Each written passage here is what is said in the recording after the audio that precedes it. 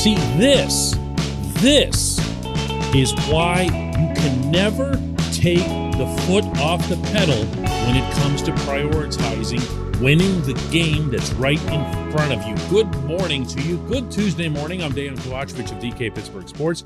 This is Daily Shot of Pirates. Comes your way bright and early every weekday. If you're into football and or hockey, I also offer daily shots of Steelers and Penguins that I hope you'll check out. Cardinals 7, Pirates 5 last night in St. Louis. If I told you that the Pirates were dominating this game through 5.5, that they had a 5-0 lead, that they had some excellent defense, that they had a Diego Castillo home run, that they had a 3-run homer from Michael Chavis, and that Mitch Keller was pitching out of his gourd, and that they lost, you might wonder what precipitated such a thing. And could it possibly have been some inane decision involving some nothing/nobody player that we just have to get a look at? In this case, Anthony Banda. Anthony Banda, as I'm speaking to you right now, has a 2.20 whip. That's walks and hits per inning pitched. Going to repeat that. He allows an average of 2.2 runners to reach base safely per inning. And this terrible pitcher was brought on to try to do something about runners at the corners and one out when Derek Shelton took Keller out. No problem with the hook. Keller was at 97 pitches. He's too important. Pitcher's health, blah, blah, blah. But really? You had to go and bring in the guy with the 2.20 whip to try to get out of this? Because what? Matchups? Seriously? Well, exactly what everyone, probably Shelton too, knew was going to happen, did happen. The Cardinals put up 5 runs that inning, including a 3-run home run of their own, and then scored in the next inning off Chris Stratton, and that was that. But I don't want to make this about one decision and one game, because what's most confounding about this is that it happens constantly. It happened the other day to Zach Thompson, where a bad pitcher is brought in and gets bad results when the team has a lead. Now, here's a crazy concept. If you have good relievers, use them when you have the lead. That is a good situation. Easy way to remember it, right? Good situation equals good reliever. Bring in the good one. Bring in Will Crowe. Sure, he's made 24 appearances. Sure, he's been used a lot, but not that much. And for every time that he does get used when there isn't a lead, here's another crazy concept. Don't! I mean, this isn't all that complicated. It's not just about relievers pitching on the day that they're feeling good or that they're cleared or they've had X number of days of rest or whatever it is. It's about using them to win games. In turn, use Anthony Banda, if you must, in games that you're losing. Bad games equals bad relievers. Put that on the cheat sheet as well. This portion of Daily Shot of Pirates is brought to you by our friends at North Shore Tavern. That's directly across Federal Street from PNC Park. It's home of Steak on a Stone, an eating experience, underscoring the word experience. The steak is brought to you partially cooked on an 800-degree stone, and you do the rest. It's a ton of fun, it's a great meal, and it's a baseball atmosphere like no other in Pittsburgh. North Shore Tavern, right across Federal Street from PNC Park. I know, go ahead and give it to me, because the games don't matter, okay? The results don't matter. But there's a problem within having a general manager who doesn't care enough about the immediate product to make sure that there's more than one right-handed bench bat available than Yu Chang, or that there's more than one left-handed reliever available than Anthony Banda.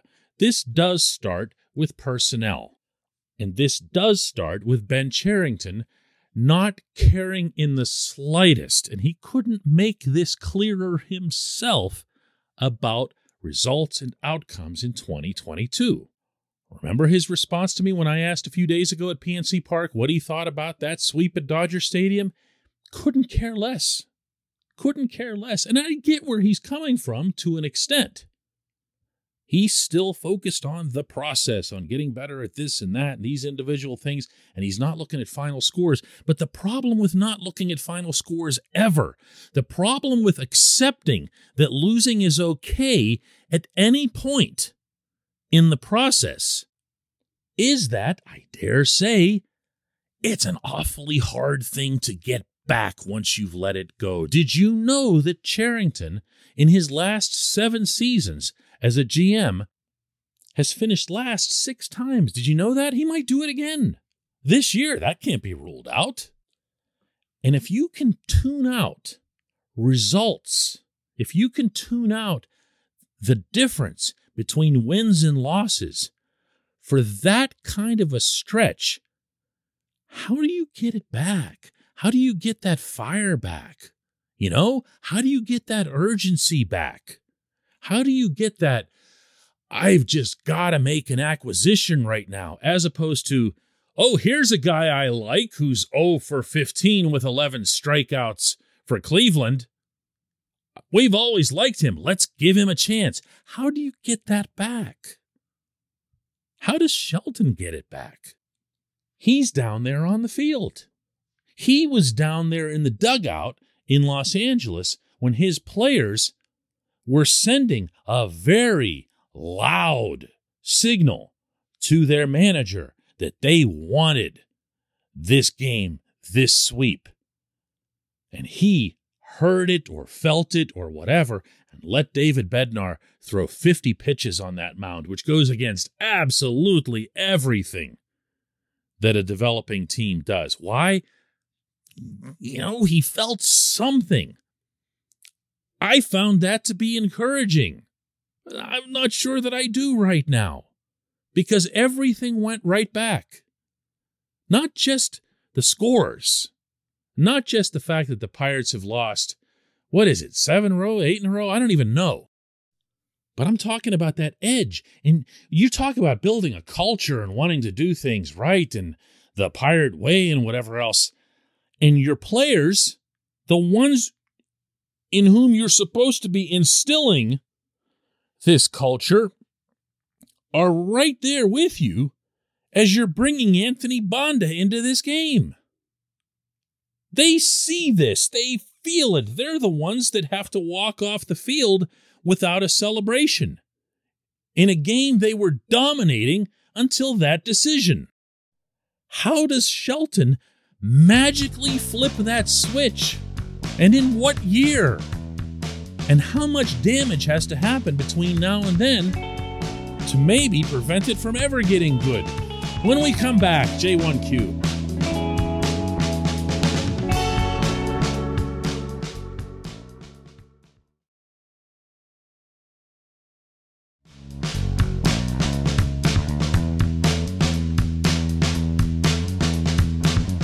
And today's J1Q comes from Chad, who asks, Dan, when is it fair to question Derek Shelton's job status? This is getting absurd.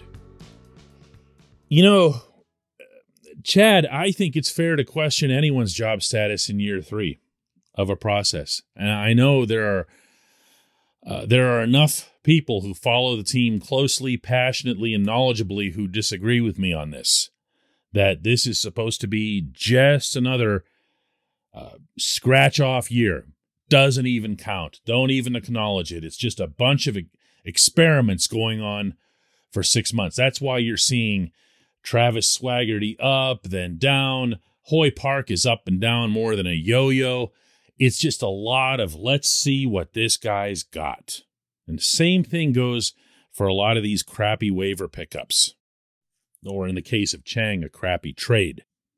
But it's fair. I mean, it's fair. The Pirates had one final at bat in that game last night in St. Louis. And the pinch hitter that Shelton sent to the plate, and he was the only option, was Michael Perez with a 107 average. That's not on Shelton. That's on Cherington. That's on Cherington not giving a flying you-know-what about the current season and not worrying in the slightest that anyone might think anything of it. It's completely embarrassment-free, and it doesn't help. It doesn't advance anything. Major League Baseball is not a petri dish for a GM to mess around with into infinity. There has to come a point where you say, where are the results? The same obviously applies for the field manager. But when no one over your head cares if you win or lose, and they only discuss with you on a regular basis how you deployed somebody or whatever, then you sleep pretty well at night. You do. You know that you're doing a good job because you're hearing it. You're hearing from your superior that you're doing just fine. You're doing what we want. And I'll repeat, I do see the virtues of focusing on something bigger. I really do. But I also feel very, very strongly, and I've maintained this since going back to before spring training of this year, that winning helps. It doesn't get in the way. It's not a hindrance. It's not a nuisance. It's not a distraction. It lifts your players' spirits individually and collectively. It lifts the spirits of the instructors on the field, of the manager who's on the field. You're seeing and feeling the rewards of your work. As I confirmed with Shelton himself when he returned from Los Angeles, everyone walks with their chin up a little higher, and it makes it easier to do everything that they want to do that day. So you tell me, when is it too soon? When is it too late to start talking about accountability? It's year 3. O'Neal Cruz is going to be up this week. Roansy Contreras is already here. At what point is it going to be okay to say, hey, listen, look around this clubhouse. A lot of the players that we want to build this franchise on are already here. You're new. There's going to be ups and downs. There's going to be streaks and slumps. But you're here. And now we can start putting something together. Again, individually and collectively. A lot of that mojo that they themselves, the Pirates players, were talking about in returning from Los Angeles. And you're going to pull the rug out from under that because what? So that you can get a look at Yu Chang? So that you can save a couple bucks by not going and getting another catcher? A real catcher? A major league catcher? Not Perez or Tyler Heineman or whoever that was that came up yesterday? To what end? So that you can uncover some mediocre reliever that you can sign to a 1-year deal? That's part of the objective? That's even a fraction of the objective? No. I don't think so. I think that Cherington set into his mind, entering the 2022 season, that this was going to be nothing other than 6 months to flush down the garbage disposal. Other than, individual here, individual there, process here, process there, without ever weighing the importance of winning to what it is that they want to create here. I appreciate the question. I appreciate everyone who listens to Daily Shot of Pirates. I'm not prepared to ask you again why it is that you do. I'm just glad that you're here. And you know what? We are going to have another one.